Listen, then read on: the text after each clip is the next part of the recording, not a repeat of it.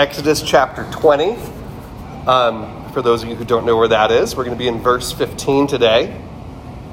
I'll give you a second to turn there. And a heads up is that, as with all the Ten Commandments, we're taking a look throughout the Bible of how the commandments are applied and what it means to keep the Ten Commandments. But I wanted to say first what the Ten Commandments are not, okay? Because there can be some confusion here. The Ten Commandments are not 10 things we do to make God love us and let us into heaven. Our performance does not earn salvation, okay? Jesus does that on the cross and in his resurrection. The Ten Commandments are God's guidance in how to live a life of love. You see these, be a loving person, be a good person. How do you do that? The answer is follow God's guidance. And so you're going to see that our text is super simple. Exodus 20:15 simply says, do not steal. Like a lot of the Ten Commandments, in Hebrew, it's 2 words. No steal. But we're going to see that it is much, much deeper than simply not taking someone's property. Let's pray before we begin. God, I pray that you would speak through your word to us now, that our minds and hearts would be open, that when we are convicted, we would not resist, but allow your word to break up the rocks that are our heart, that the gospel and a fruitful human life would be planted there, that we can more resemble your image. In Jesus' name, amen. Y'all hear me okay? Up a little? Okay, give me a sec. I'm running sound by myself. Again, Amanda does so much. Is that better? Oh, no feedback. Okay, we good now? All right. Thanks, buddy. You sound beautiful too. How about Marcel giving it a go with he's on oxygen?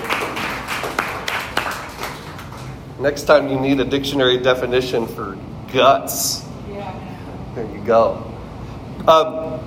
Sometimes a truly great writer will create a story or a character that so captures a theme or a concept that you automatically associate one with the other.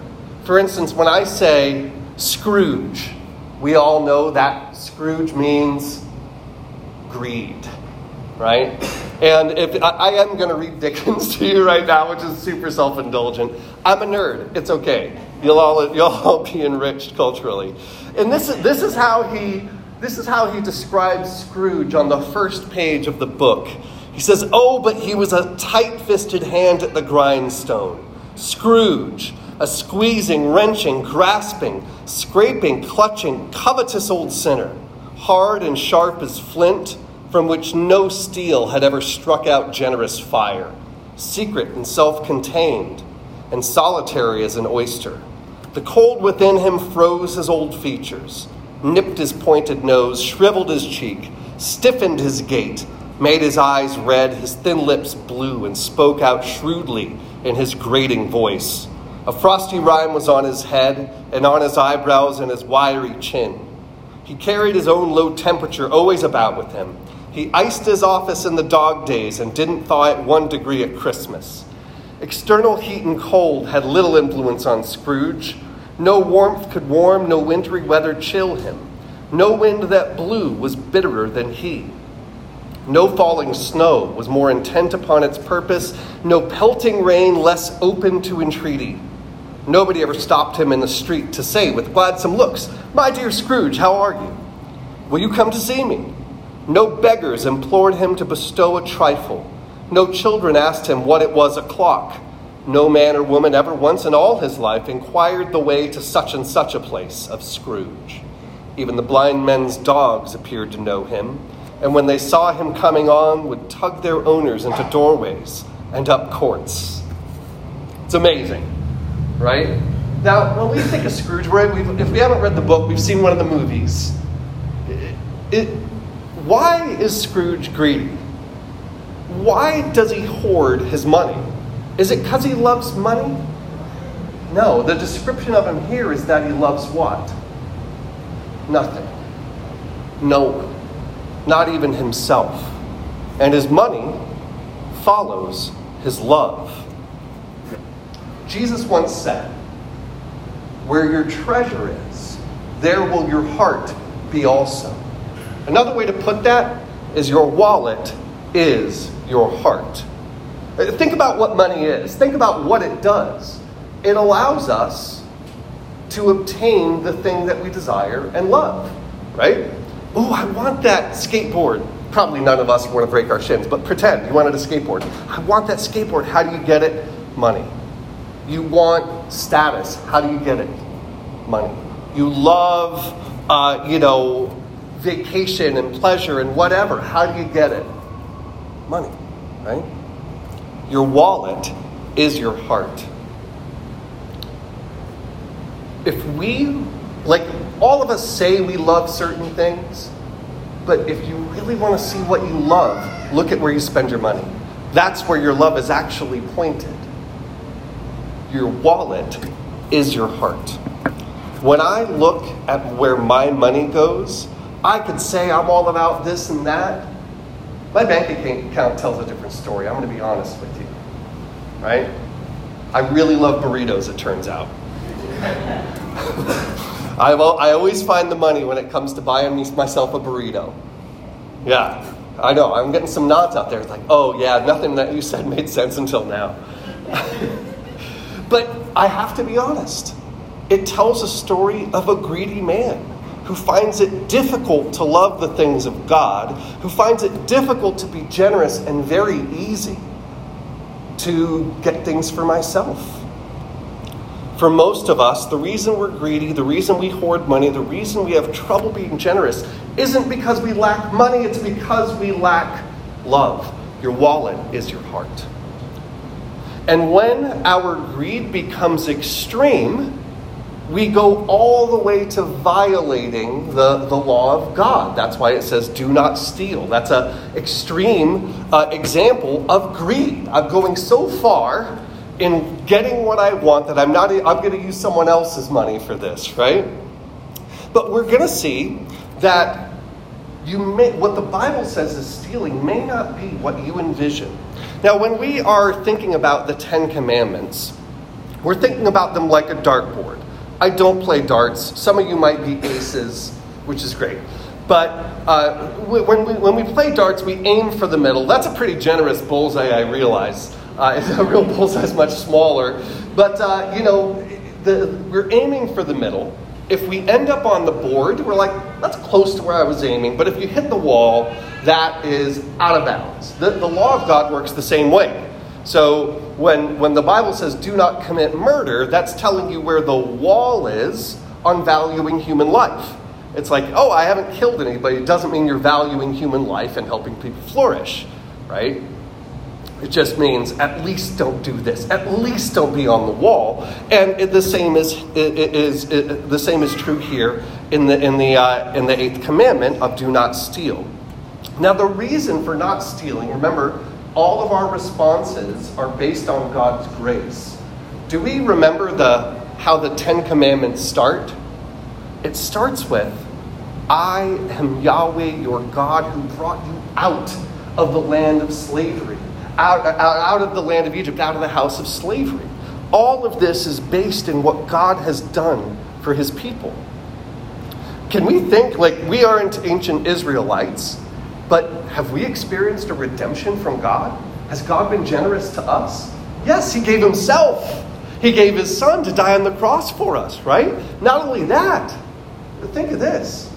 Everything you own, all of your resources, everything that gives you joy and delight in this world comes right from the hand of God. Dancing, thank God for that one. Mountains, thank God for that one. Burritos from Chipotle. I gotta say, that ultimately comes from God's creation, right? And so God has been incredibly generous with us, and that is why the commandment comes, do not steal. It's completely inappropriate for a people who have received the generosity of God.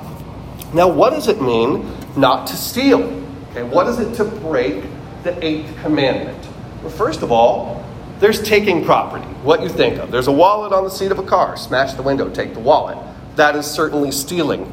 Here's what you might find interesting. There is not one example of that in the Bible where God gets upset. You know, it's Methuselah, you stole a cloak! Curses, right? Woe to you for stealing a cloak. Do you know where we see God's wrath? God get upset about the breach of the 8th commandment? It's towards the powerful and rich. Look with me at Isaiah 1:23.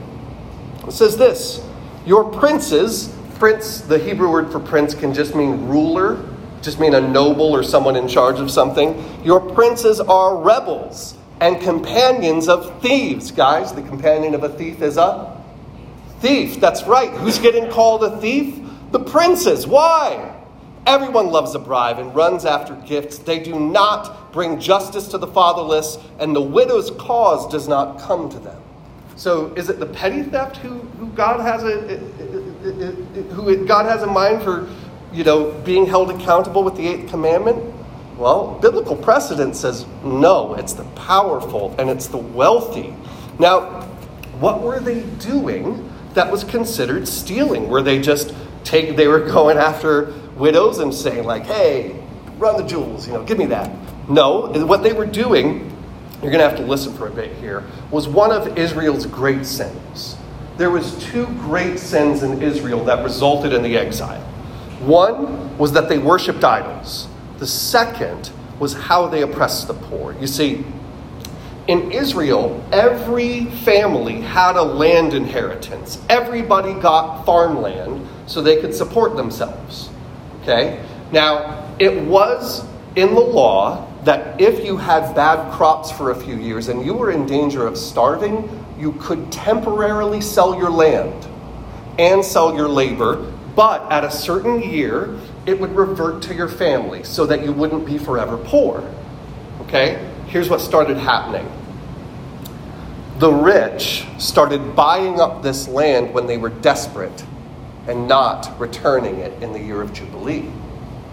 And they made these mega estates so that there was a few with tons of land and way more than they needed, and many without anything. That is what God really gets upset about with regards to the 8th commandment. Look with me at Isaiah 5:8. Now the texts on this are so numerous in the prophets, I'm only playing you a couple of the greatest hits. Isaiah 5:8 says this, woe! It's not good. No, that's not a good sign if it starts with woe. Woe to those who join house to house, who add field to field until there is no more room, and you are made to dwell alone in the midst of the land. So what are they doing? They're buying land from the desperate poor to their advantage. Okay? Micah 2:2 says this, they covet fields and seize them, and houses and take them away. They oppress a man and his house, a man and his inheritance. Now, are they simply taking it from them? No, they're paying for it. But what God is upset about here is the fact that they're doing what's called leveraging desperation. You wait for someone to be desperate and you take advantage of that desperation. We might call it good business.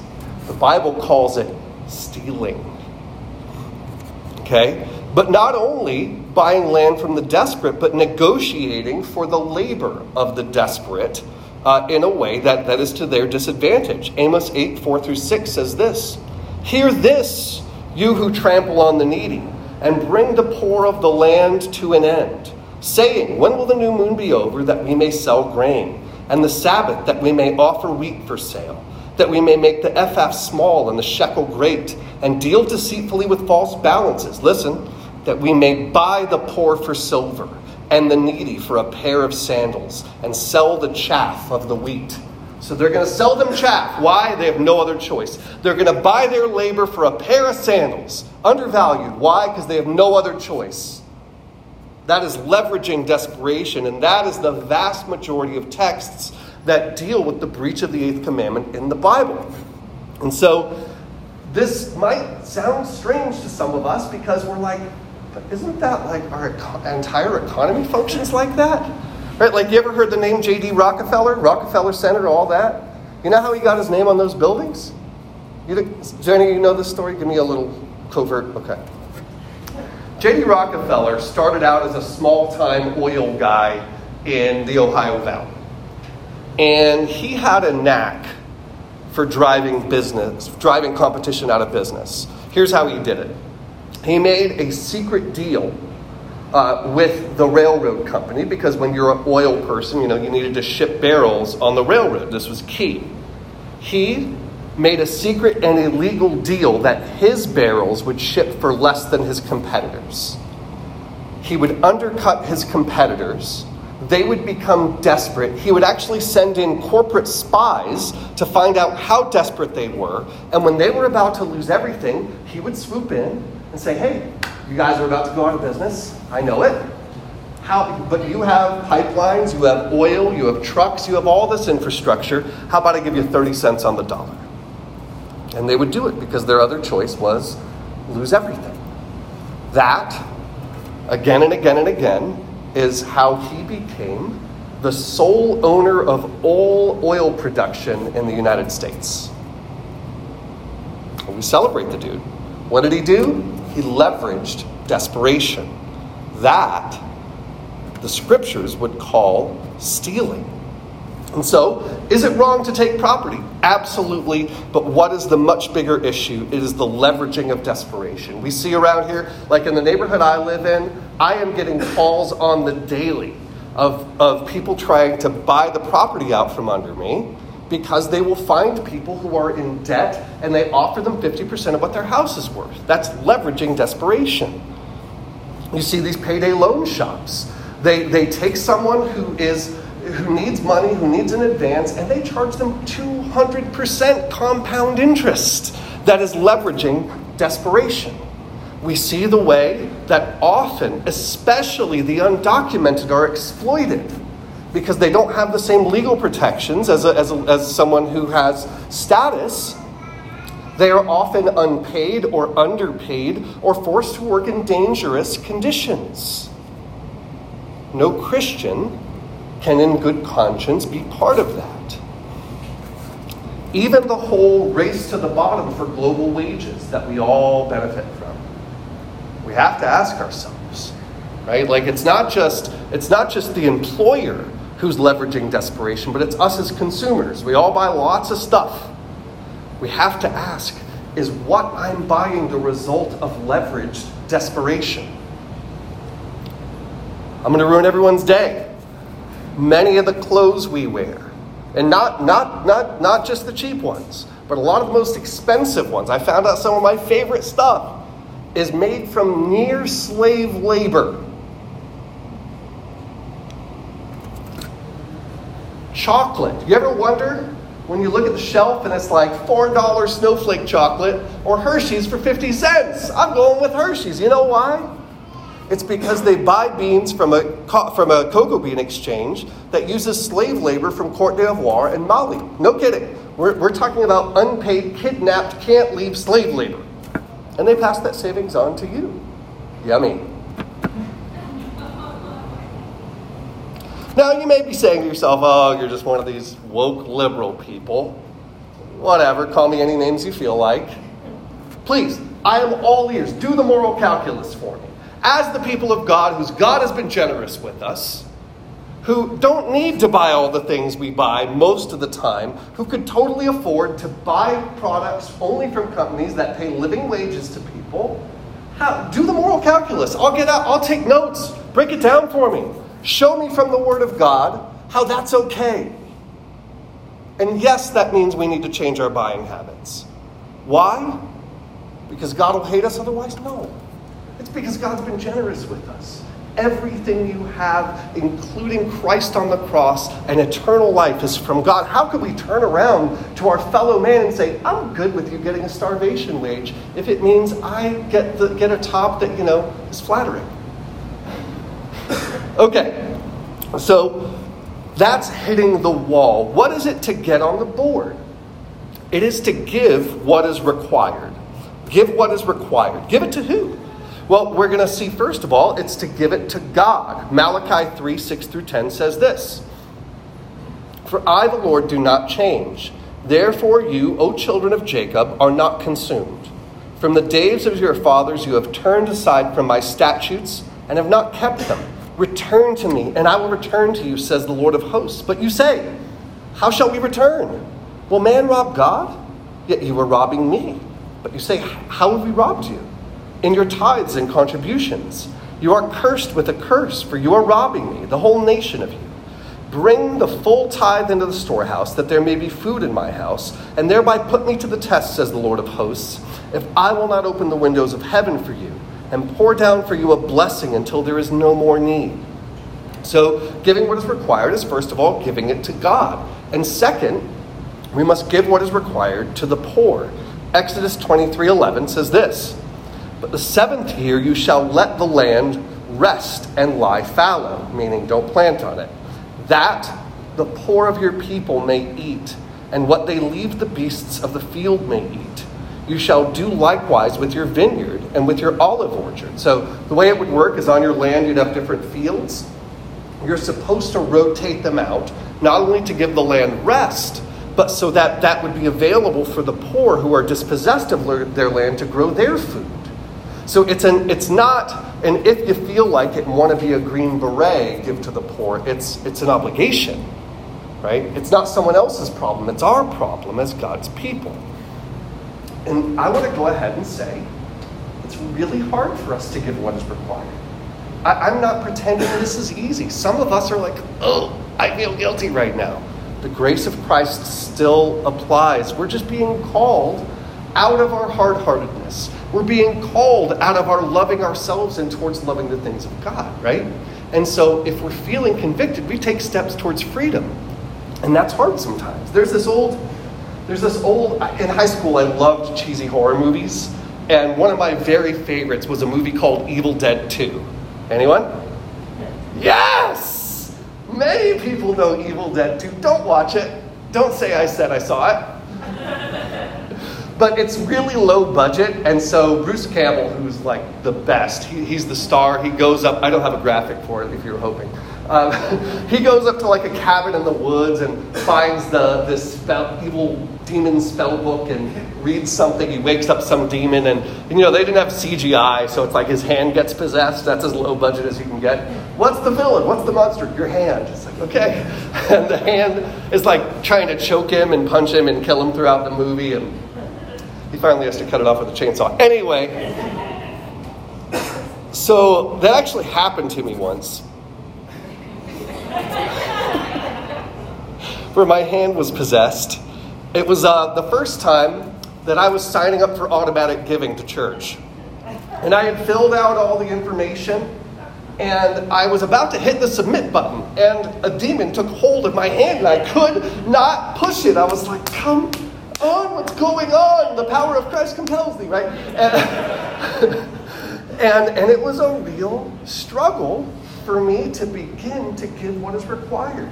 I, like everyone else, struggle with the sin of my age, of greed.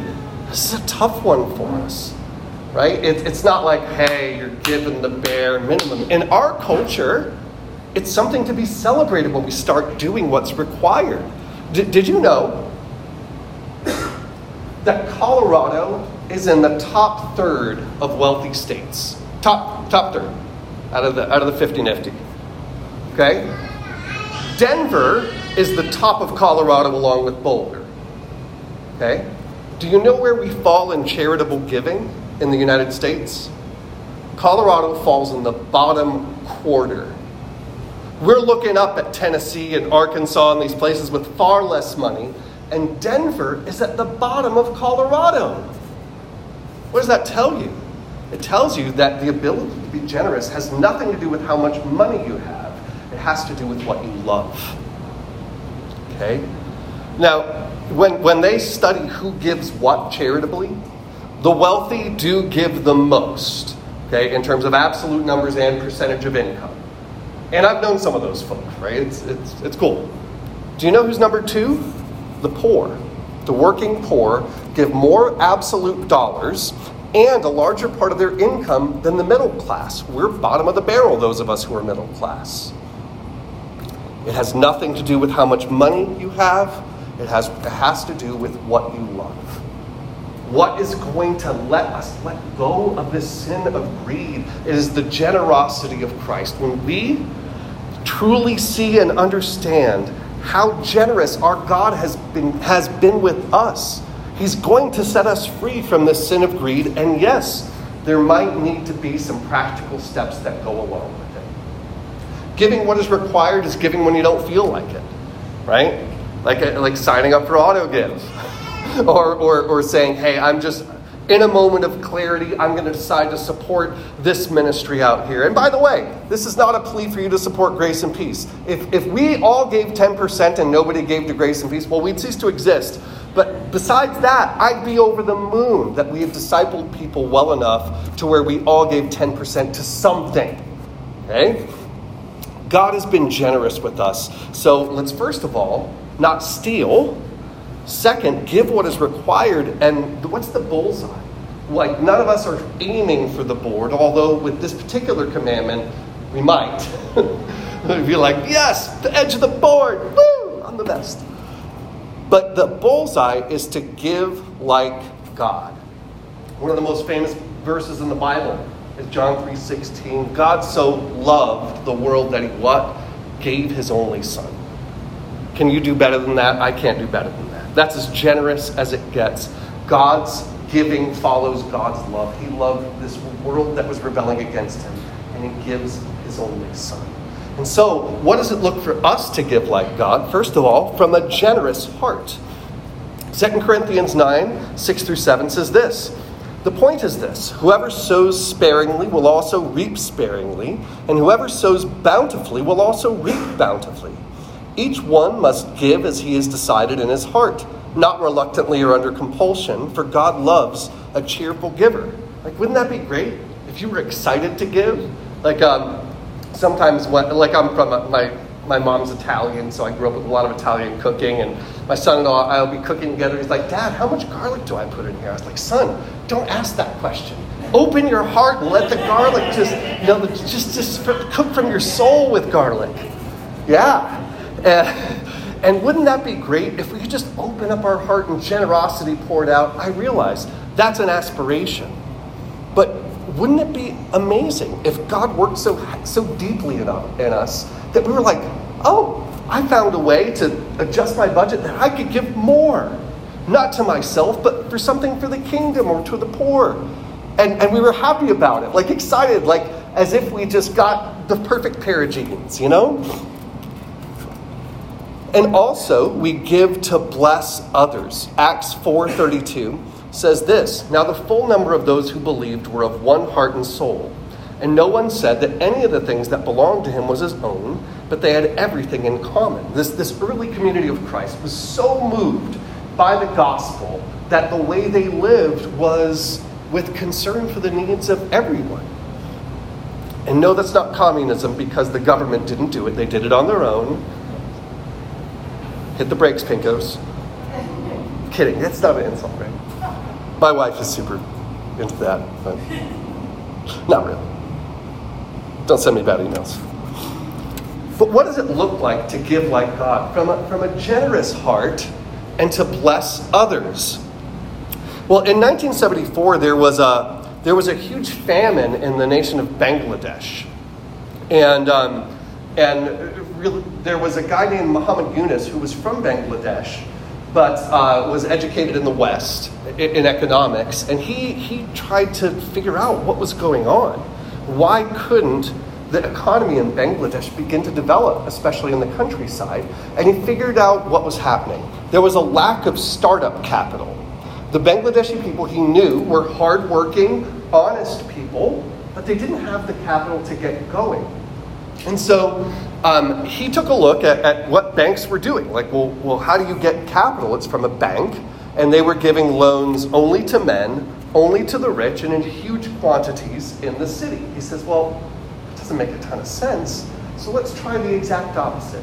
Let's give small loans only to women, only in the countryside. Okay? And he started with a group of 40 women who wanted to start small businesses, and $27. Not $27 per woman, $27 for all of them. And they would each take money out of the $27 pot, start a basket weaving, scarf making, soap making, candle, or the rest of it, small business. They all paid it back with interest. And they started what's called Grameen Bank. Today, Grameen Bank has millions of members doing microfinance for small businesses for people. And it's lifted millions and millions of people out of poverty. Now, we might be really impressed by the dollar figure that Jeff Bezos has. I recently heard that the top 4 Americans have more wealth than the bottom 50%. You didn't hear me say top 4%, I said the top 4. The top 4 richest people in this country have more than the bottom 50 combined. It's impressive. Does that inspire anybody? Is that you want to get like that? Right? Does that like make your heart sing that Bezos took a rocket to outer space? No, probably not. Right? But when I tell you the story of Muhammad Yunus, who had far less and did far more, you're like, what's possible? Well, what's possible for Denver? What's possible for my neighborhood? What's possible for Colorado? Can I give like that? Can I give like God? From a generous heart and so that people benefit and flourish? There are some really cool examples of this. For instance, there's a number of businesses, Chipotle included. I'm dropping a lot of Chipotle references today. I didn't mean to. It's on my mind. I am hungry. But they actually will pay college tuitions for their employees who commit to stay for 4 years. Right? It's good business on their part, and it's also a huge blessing for the people who are working their way through college.